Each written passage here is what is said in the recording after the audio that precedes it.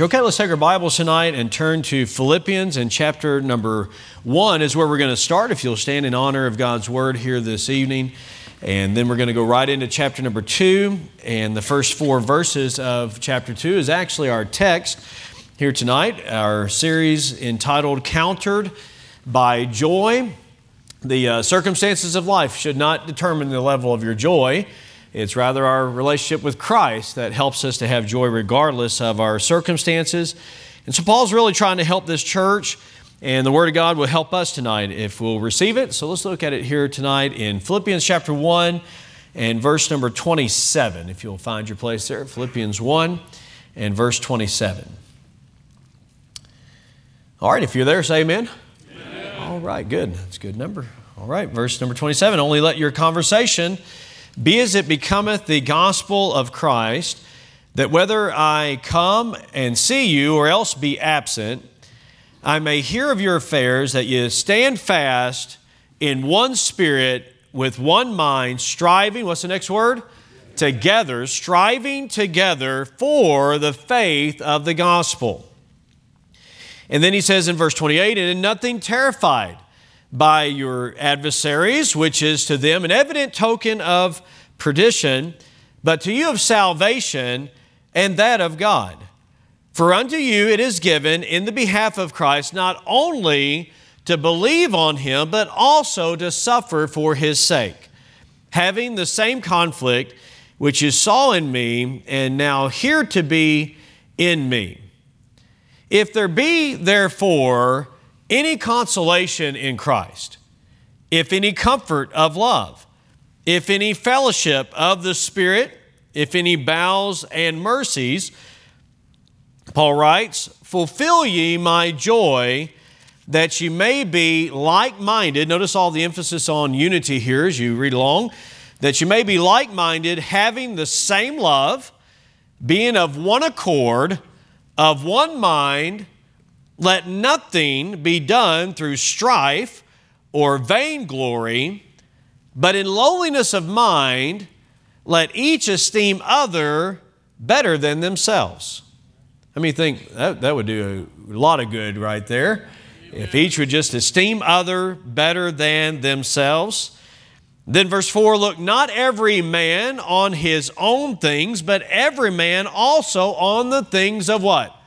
Others, all right? Every man also on the things of others. And then he says, verse 5, and we'll just read that and pause, but it says, let this mind be in you, which was also in Christ Jesus. And so then he's going to go into explaining the mind of Christ, who certainly had his mind on others, all right? On others. So tonight, kind of a follow-up to last time we were in the book of Philippians. Last time we considered it, and this was the title, Let's Get It Together Before the World Tears Us Apart. Tonight, just a little play off of that title, Let's Get It Together Before We Tear Each Other Apart. All right? So, on one hand, in the verses we consider in chapter 1, we got to get it together before the world tears us apart, but now let's get it together before we tear each other apart, all right? So may God bless the reading of His Word as you're seated. We'll consider, I think, a very important passage here in this book of Philippians. Okay, I want you to imagine something with me here just a moment as we get started. All right, imagine that you're going to meet who you hope will be your fiancé someday, her family for the very first time. You arrive at their address, and I mean, you hear some commotion going on the inside. Next thing you know, you see the door fly open, and you see clothes being thrown out, and furniture being thrown out, and books being thrown out, and other stuff being thrown out, and you hear yelling and fighting and carrying on, and you're about to meet her family. What do you think? Yeah, yikes. Yikes, Brother Garth says. All right, how about this? You're dropping your young person off at college for the very first time, and I mean, you pull up there at the doors at the dorm, and it's pretty sketch, and I mean, there's some fighting that's going on. I mean, there's evidence of gang fighting going on, and all this that's taking place. This is not Heartland Baptist Bible College. Don't think that way. And Man, you pull up there, and I mean, it's rough. I mean, there's yelling, the police are showing up, and you're dropping your daughter off for school. What do you think? No, we're getting in the car and going home, right? Dropping your kid off for Pee-wee baseball, first time, for him to play Pee-wee baseball. He's 5 years old, so excited. He's got his glove. He doesn't know how to use it yet, but he's excited about that. The bat's about as big as he is, and you pull up, man, I mean to tell you, the coaches are yelling at the kids, and the kids are throwing dirt at one another, and there's all this big skirmish going on, and you're saying, okay, son, come on, get in there. There's something about that you're thinking, I'm not dropping my kid off here. I'm not dropping my young person off here. I'm not marrying into that family. Why? There's fighting going on. There's a part of you that says, why would I want to be a part of something like that? Now, I realize, your possible future fiance, maybe she's different. I trust that she would be. But you ought to be mindful, man, that's her family. I wonder if that's how she is. And hey, God can change people. I get that. But you get the impression, man, there's cause for pause here, right? Okay, so somebody comes to church for the first time. And they walk in the doors and there's a fight going on out in the foyer. I mean, one family is just yelling at another family, and they come on into the auditorium, and there's a coldness in there. Nobody's singing. Everybody's arms are crossed. People are upset with one another, and the preacher's mad at everybody. The song leader's mad at everybody because they won't sing. I mean, it's a total in disarray and disunity. What makes you think, man, I want to be a part of this? This is awesome right here. But it's totally different when you walk in here and there's smiles on faces and it's genuine. And there's a friendliness, and there's unity that's there, and you see people talking, and you stay around after the service, and people are still here like 45 minutes later to an hour later just because there's some good fellowship that's going on. It's not like they don't have anything to do, but this is just our family, and you're glad to be there. I'm telling you, that's what will draw people in. And Paul is concerned about this church here in Philippi because it's not like they're in a big fight. They're not. There's some skirmishes going on, but it's not like it's an all-out, big problem. But the best time to take care of some of those times, or issues rather, is when it's isolated. And so Paul is concerned about this church family because he knows, just like we heard a moment ago, Brother Bishop was saying to us, there's going to be some pressure from the outside, and it's getting much more challenging to be a Christian in this day and time. And so we're going to have a battle on the outside. We sure don't want a battle on the inside. And so Paul is trying to help them to stand together and to be unified. Truly, church, Christ deserves that. The fact that He paid such a price for us to be saved and to bring us into this church family, He deserves the type of unity that I believe we want and desire to have. Now, he's using the analogy of a citizenship. And, sometimes somebody maybe that is an American in another country can give people in that country a bad taste of America. You know what I mean? Oh, you Americans, right? Well, wait a minute. We're not all the same, right? But, in the eyes of those that are on the outside looking in, they say, hey, all of you Americans are the same, And that's not fair, but it is reality. Now, here's the point that we need to consider. I need to be careful what kind of Christian I am. I need to be careful about that because others are going to judge the whole idea and world of Christianity based on how I am at work or where you are, or this church and so forth. We need to really consider that. I read in World Magazine here, just the most recent edition, that a young lady named Gwen Berry in the U.S. Olympic qualifying up in Eugene, Oregon, she won third in a certain event, and she's on the podium. And the national anthem is being played, and the other two, the first place winner and the second place winner, their hand is on their heart and they're facing the flag. But this third place contestant, her hand is on her hip and she's looking away. And I thought, my soul, wait a minute, this is the country that gave you the opportunity to compete made it possible for you to compete, and you're going to stand up there like this? It gives you the impression, I don't even like my country. Well, why are you competing? Why are you there? Let me have a shot at it. But you know, sometimes, I'm just talking to us as a church family here tonight. Sometimes if we're not careful, our attitude can be like this. Man, another preacher. I mean, we get 2 preachers tonight? Good night. No, wait a minute, it's this way. We get 2 preachers tonight. And you get to hear the Bible preached, you get to sing. And I know that's our attitude and most attitude, but listen, how many people that are lost are turned off by Christians that seem like they don't even like Christianity? That's what Paul is dealing with. He's saying, let your conversation be as it becometh the gospel. Let it be befitting. It ought to fit who you are in Christ. And that you stand together, not stand against one another and fighting for who's right or who's got the best idea or this or that. I mean, just skirmishing, we need to stand for doctrine. Listen, we're not saying here for 1 second that doctrine doesn't matter. No, doctrine matters. Paul is saying that. So we're not saying, let's cast our doctrinal differences aside. No, we don't do that because God never taught us to do that. But when we are in Christ, He helps us to stand together. Stand together, stand fast, he says, and not be a turnoff to people. Listen to this quote by Warren Wiersbe. He said, the most important weapon against the enemy is not a stirring sermon or a powerful book. Here it is a consistent life of a believer. That is the most effective weapon. Somebody that is real, somebody that is genuine, somebody that is living the Christian life in a godly way. They're not perfect, and here's the good thing, they know they're not. They know they're not. They know that they need help. And so Paul is exhorting the Christians here, the believers in Philippi, whether he's there or not, because our Christianity shouldn't be based on who's there. It ought to be based on who Christ is.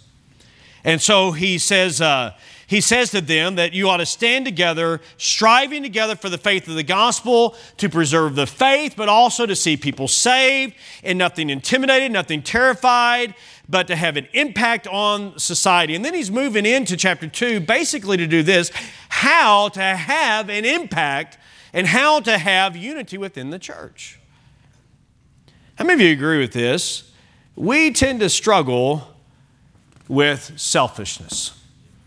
Anybody here struggle with selfishness and pride? Yeah, I think we all do. Heard about a young boy, 2 kids that, they were fighting over the last pancakes. Your kids ever do that?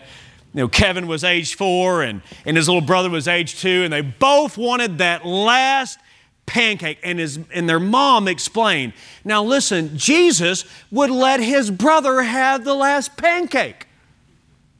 Kevin said to his little brother, you be Jesus. That way I get the pancake, right? Mom was teaching her son, we're in this world to help others. He said, well, what are others here in the world to do? Well, we're supposed to help one another. But we struggle there. And the people in the church of Philippi, no different than us, we struggle there. We're not perfect, but I believe we have a goal as a church, don't we? To have good unity among our brothers and sisters in Christ, and for people to walk in here and to see, they really do love one another. They really do love the Lord. They really do love the Lord, and they really do love people. That ought to be our testimony.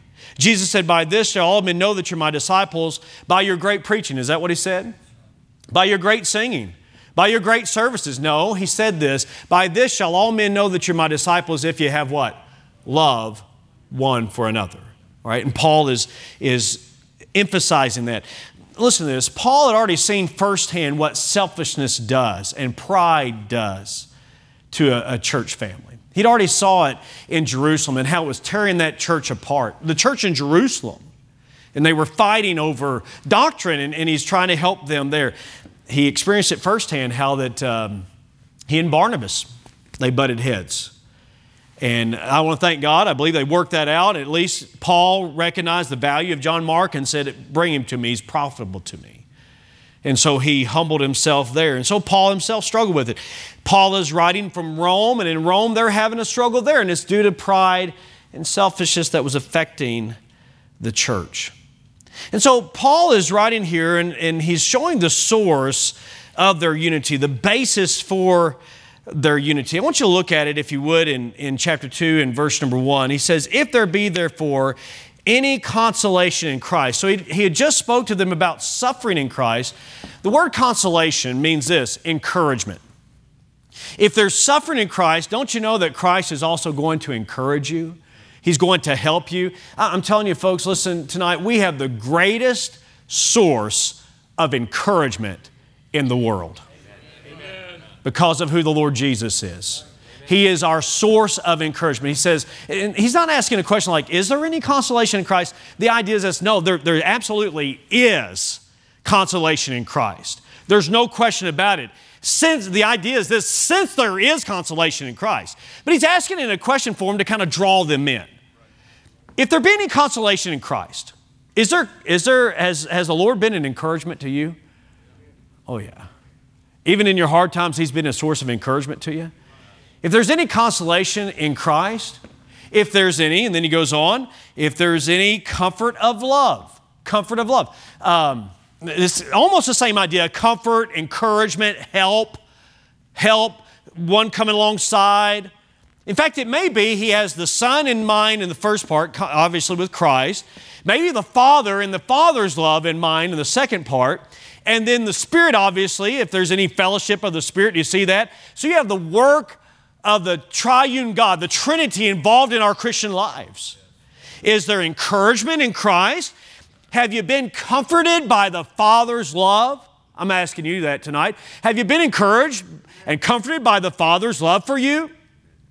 Have you had fellowship that the Spirit of God produces, that you get to have communion, fellowship with God and through the Holy Spirit of God and fellowshipping with other believers, if there's any fellowship in Christ. And then he bows and mercies. Now that's a little bit weird for us, but the word bows there, we would say, is there any heart here or any affection? It's the inner being. And then mercies would be the compassion, the pity that shows. So there's the inward root and the outward fruit.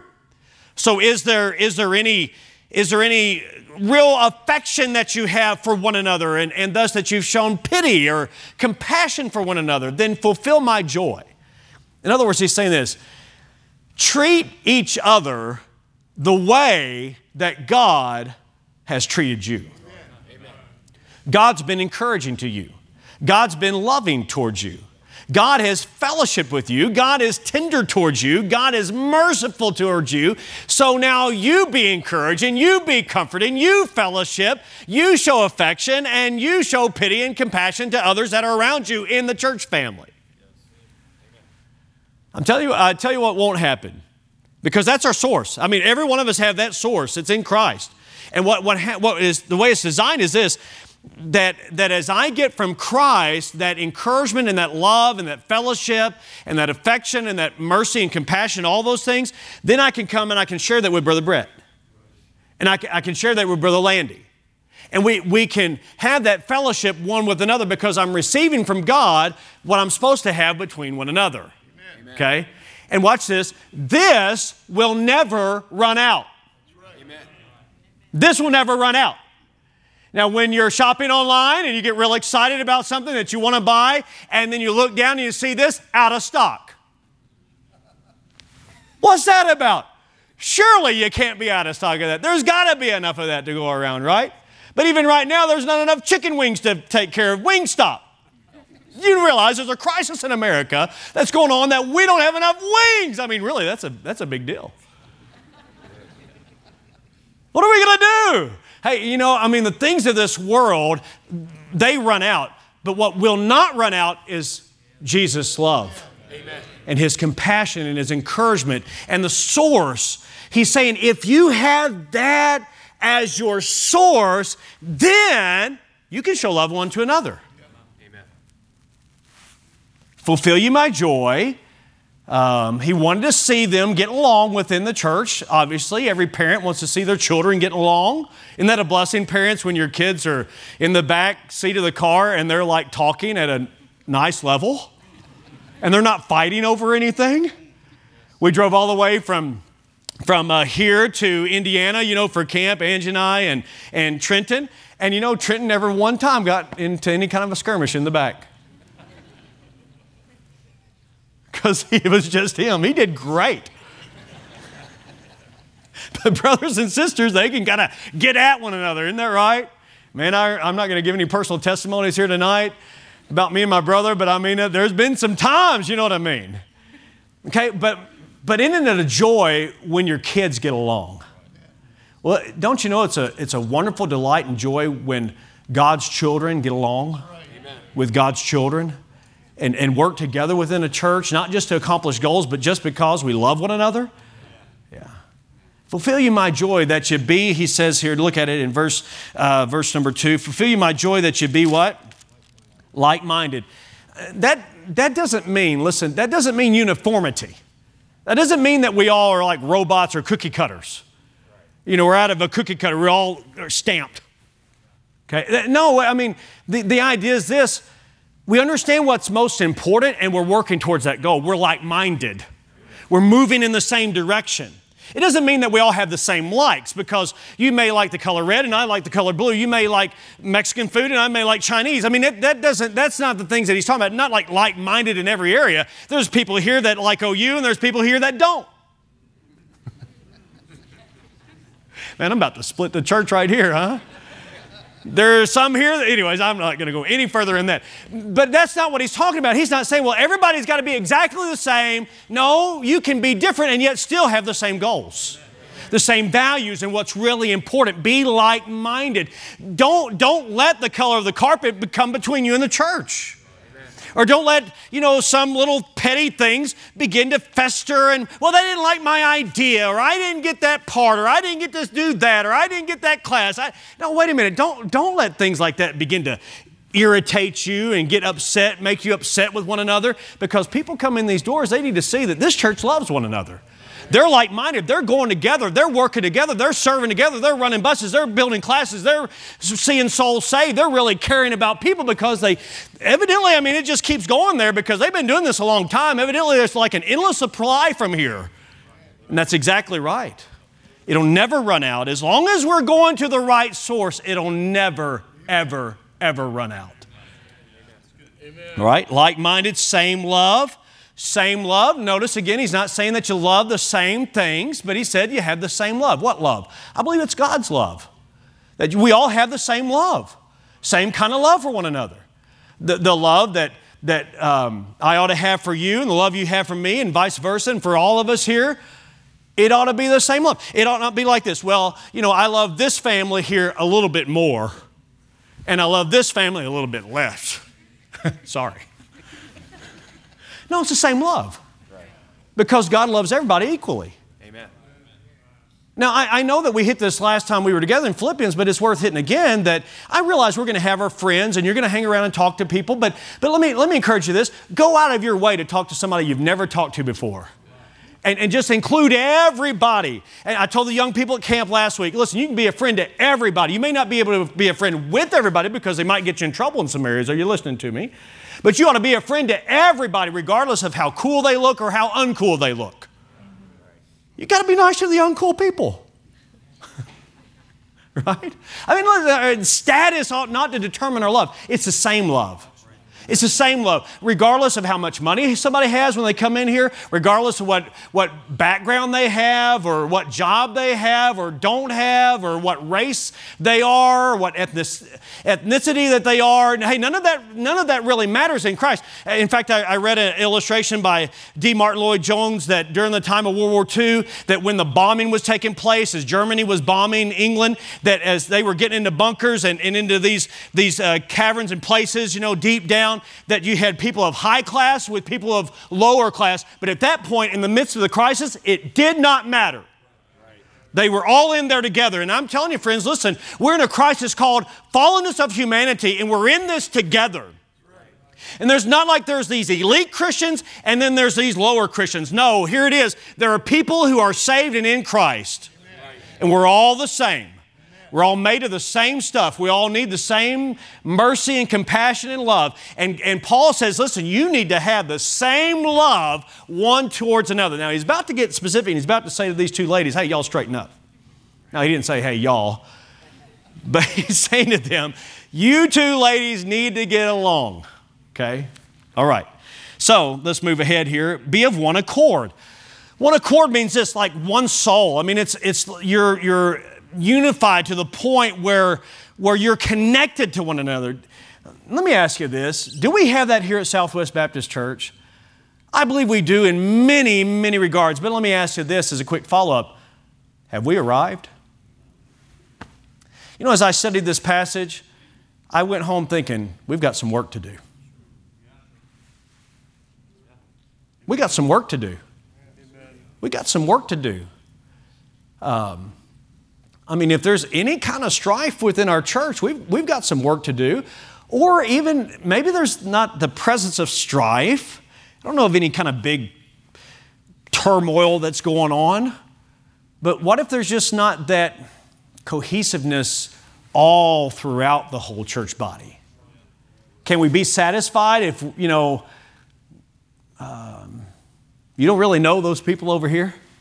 And y'all don't know those people over here? East Siders and West Siders, right? There's like this big chasm. No, I realize, there's friends over here, but you get what I'm saying? I don't think we've reached the level of unity that God wants us to have. And that's why we need to keep working at this. And you say, well, I would get along with them a lot better if they were a better Christian. Wait a minute, what is that saying about you, right? Okay, same love, one accord, one mind. He's stacking those to try to make the point. Okay, so I'm asking you tonight, at Southwest, are we like-minded? Do we have the same love? Are we in one accord? Are we in one mind? I'm just asking just for all of us to evaluate. Are we? Well, here's what would be the problem. Here's what keeps you from experiencing unity. You ready? Verse 3, strife and vainglory. What does that mean, strife? Strife is where you're jockeying for position, thinking you're more important. Now, you may not come right out and say that, but sometimes, let's just be honest here tonight, sometimes our actions say that. Walk past somebody, didn't even hardly look at them. Why? Because I'm more important than you. No, what we need to do is come up to them and shake their hand. Man, I'm glad to see you here today. I kind of caught you off guard, didn't I? You weren't expecting that. Dr. House, Brother House. We got two houses here. Brother House, man, I'm glad to see you. Hey, and be genuine about it, right? Not just blow past them. I realize, at least, hey, right? Do you go down or up? What do you do? Hello. Just a friendly nod at least, Not walk past somebody and say, oh no, definitely not that. But not even a response where it's just dead. No, we need to be friendly with one another. Yeah. Friendly with one another. And I know I'm preaching to a friendly church, but this is where a friendly church stays a friendly church and maybe goes to another level. Amen? Yeah. Let's not pat ourselves on the back and say, well, we are a friendly church. Maybe we don't need a pat on the back.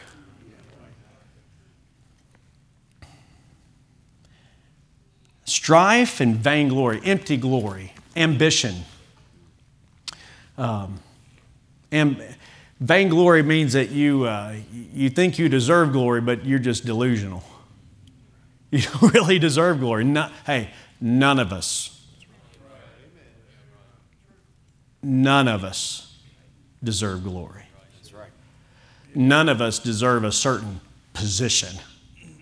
None of us deserve glory. All of us deserve to be cast away from God forever because of our sin. But thank God Jesus loved us unconditionally and died for us. And we understood that and believed that. And He saved us and placed us in a church family.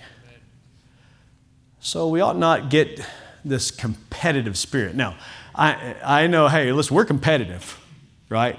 And I thought about it today because I believe we can compete without being competitive, right? Some of you play spoons. That's one of the most dangerous games you can play. You got so many spoons out there, you got to grab one and there's -1. Fingernails and people get hurt playing. How many played spoons? You know what I'm talking about? Okay. So, my wife gets really competitive. I guess I'm preaching about her. She's not here, right? This is showing the same love one for another. Right?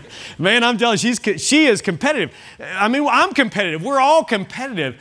But let me give you this test. Whose glory are you striving for? Whose position are you striving for? Let me run this by you. I thought about this one. Maybe you ought to take the awkward test. What's the awkward test? Well, if you're out there on the ball field and you lose your temper, you're bound to make things awkward in a hurry. Am I right about that? Yeah. Awkward in a hurry. Well, if you're making things awkward because you're arguing that you were safe when you were really out, or from your perspective, you were safe. You got it? One of the hardest calls I ever made at camp was I had to call Tyler out at third. It was you remember that, Brother Seth? He does too. But he was out, I think. That is so tough. It was, I'm telling you. But I'm not going to name any names. In fact, I don't think anybody here would even know the individual. But at a camp many years ago, I saw a preacher lose it about a call at first base. And I thought, oh, Pastor, you just put a bad taste in all these people's mouth about what a pastor is. Because a pastor to lose it and get out there like a Major League Baseball coach, that ought not be. That's a shame. That's awkward.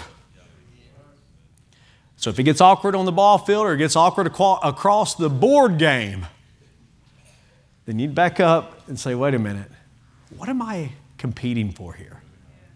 Why is this so important to me? You say, well, that's a little thing. I understand that. But nonetheless, it's a way of life. And if we're not careful, we can get competitive within the church family and want the attention or the applause or on and on. And that's not really us looking for Christ's position as much as it is us looking for our position and our glory. He said, let nothing be done through strife or vainglory. But look at this. Here's the positive side of this. In lowliness of mind, that's humility. In lowliness of mind, let each esteem other better than themselves. Let each esteem other better than themselves. In other words, he's basically saying this: put others first. Put others first.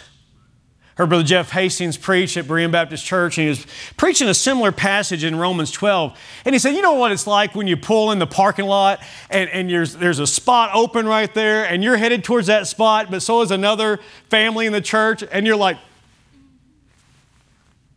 you go ahead. No, you go ahead. You go ahead. And then you just sit there for a while. But if it's at Walmart, it's like, everybody's fighting for that spot, right?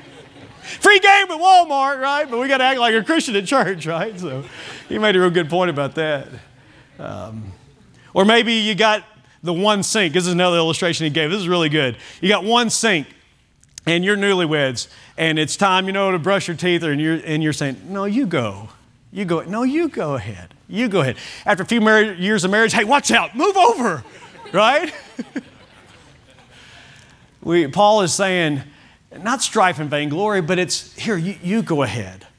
You go first. You're more, I want to put you before me. I'm telling you, that's not natural. How do we get that kind of help? It's got to come from Christ. Amen. And then we can say, here, you go first. And then just one more verse, look at it. Look not every man on his own things. He's not saying right there, don't worry about mowing your yard. Don't worry about balancing your checkbook. Don't worry about doing your stuff. No, that's not what he's saying. Everybody's got to take care of things within life. But his point is this: look not every man on his own things, but every man also on the things of others. It's the same idea. Don't just be consumed with yourself, but think, how can I serve others? That's right. Well, this has application, doesn't it? It certainly applies, if I could, just a moment, applies within marriage. Spouses, how can you put your spouse first? What does that look like? Well, it may mean that you're tired and ready just to watch sports, but she wants to talk. What do? You go ahead and watch sports, right? No, that's putting yourself first. No, you set your tiredness aside to say a lot of things. You talk, you listen, okay? It means that maybe you do something with him that you're not really interested in. It's some kind of a car show or maybe a ball game, but you're going to go just to be with him. You're putting him first.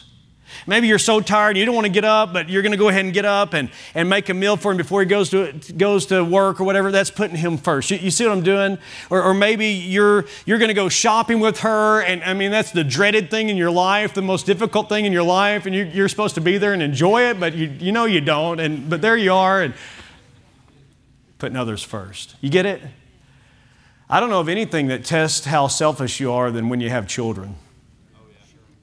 I'm not talking about the children being selfish. I'm talking about the parents being selfish. I read one preacher, he said, I thought the idea thing here would be to have 2 kids and name them Alpha and Omega. The beginning and the end, just have 2. And then he said, but then there was a third, and then there was a fourth. And he said, you got to understand how I am. I like things orderly. I like my shirts, pressed and clean. And I like my shoes, shining and not scuffed. And I like milk in my glass on the table. And I like these things. But once I had kids, I had scuffs on my shoes and spit up on my shirt and milk everywhere except in the glass. It was all on the table. How do I put my kids first? Well, maybe it's reading Goodnight Moon for the 100 millionth time, right? Or it's taking time to throw a ball, or it's maybe it's including them in on a project that if you did it by yourself, you would have been done an hour ago. But you're letting them have a hand on it. It's like really going slower, but you're putting them first because they've got to learn, they've got to start somewhere. You can do this within the family. But certainly within a church family. What does this look like in a church family? Well, it means that you're willing to take your place, maybe in the nursery, along the way, and signing up for nursery, or working in the youth conference like we're talking about. That's putting others first. I'm so tired, though, when I come home on a Tuesday night. I just want to go home. I understand that. I think all God's children understand that. But here's an opportunity. We have an opportunity to serve and put others first. And here's a young life that could be touched, and all you're going to do is just be there with a smile and in a polo shirt or a t-shirt or something, just smiling, being friendly and greeting or helping serve food or something like that. Is putting others first. Or maybe you're going to sign up to, or maybe just show up on a Saturday. Just say, hey, I'll drive some bus workers around this week, just this one Saturday, and just kind of be a blessing to them. That's putting others first. You see what I'm doing? Think about others. Because honestly, we're so prone to think about ourselves. Well, let's reverse that. You're going to go meet her family. You walk up on the porch, there's a mom and dad holding hands, smiling. Glad to see you. You hope. And they invite you in, you sit down and you have some good old-fashioned sweet tea. And then they have a nice meal, and there's love and there's harmony there. I guarantee you'll say something like this, man, this is good. This is good. I'd like to be a part of this family. I hope she says yes. I hope he says yes so that she could say yes. Right? You drop your kid off at college, and man, there's orderliness that's there, and there's genuineness that's there, and there's friendliness, and there's help from a professor. I remember when I moved on the campus of Baptist Bible College way back in 1994, Matt Wheeler was our RA, and he was sweating because it was hot and there was no air conditioning in the dorms, and he's just carrying all those boxes of mine. He's carrying my RA, my resident assistant, is being such a servant to help me in with all my stuff. That made an impression on me. Thought there's something real about this man. Now, he wrote me up, and I didn't like that, but I needed it. See? You drop your kid off at that ball field, and man, there's a coach there that evidently cares about them and cares more about character than just about winning. And he's teaching and instructing. He's not yelling. I mean, he's firm in his leadership, but he's also very kind and loving, and there's a camaraderie that's among the ball team. I guarantee you'll be glad that your young child is able to play on that team. And when somebody walks through these doors and they see there's love that's going on here, and they're singing from the heart, and they're listening, and they're not watching their watch, and they're not standing there with their hand on their hip thinking, when is this over? But they're saying things like, man, this is a great place here. Amen. There's only one answer for that, and that's the Lord Jesus Christ. Amen. Because without Him, we wouldn't have that. Let's stand together here tonight. I believe we got some work to do. And I'm glad that God cares about us enough to show us what unity looks like. And even a picture of what it doesn't look like so we could avoid that. I'm going to lead us in a word of prayer here in just a moment. Some are coming for baptism tonight. If you have a spiritual need, you want to go ahead and come, you're welcome to come as well. But I wonder tonight, just with every head bowed, and I'm not even going to get specific in asking this, but I would just ask, how many of you say, preacher, I needed that message here tonight from the Word of God? Would you just raise your hand to that? God knows why you're raising your hand. Yes. So I'd like to just lead us in a word of prayer and then invite you to come if you would like to come. If you want to pray with someone, there's people here that you could pray with, and just think about the unity within your family and within this church family.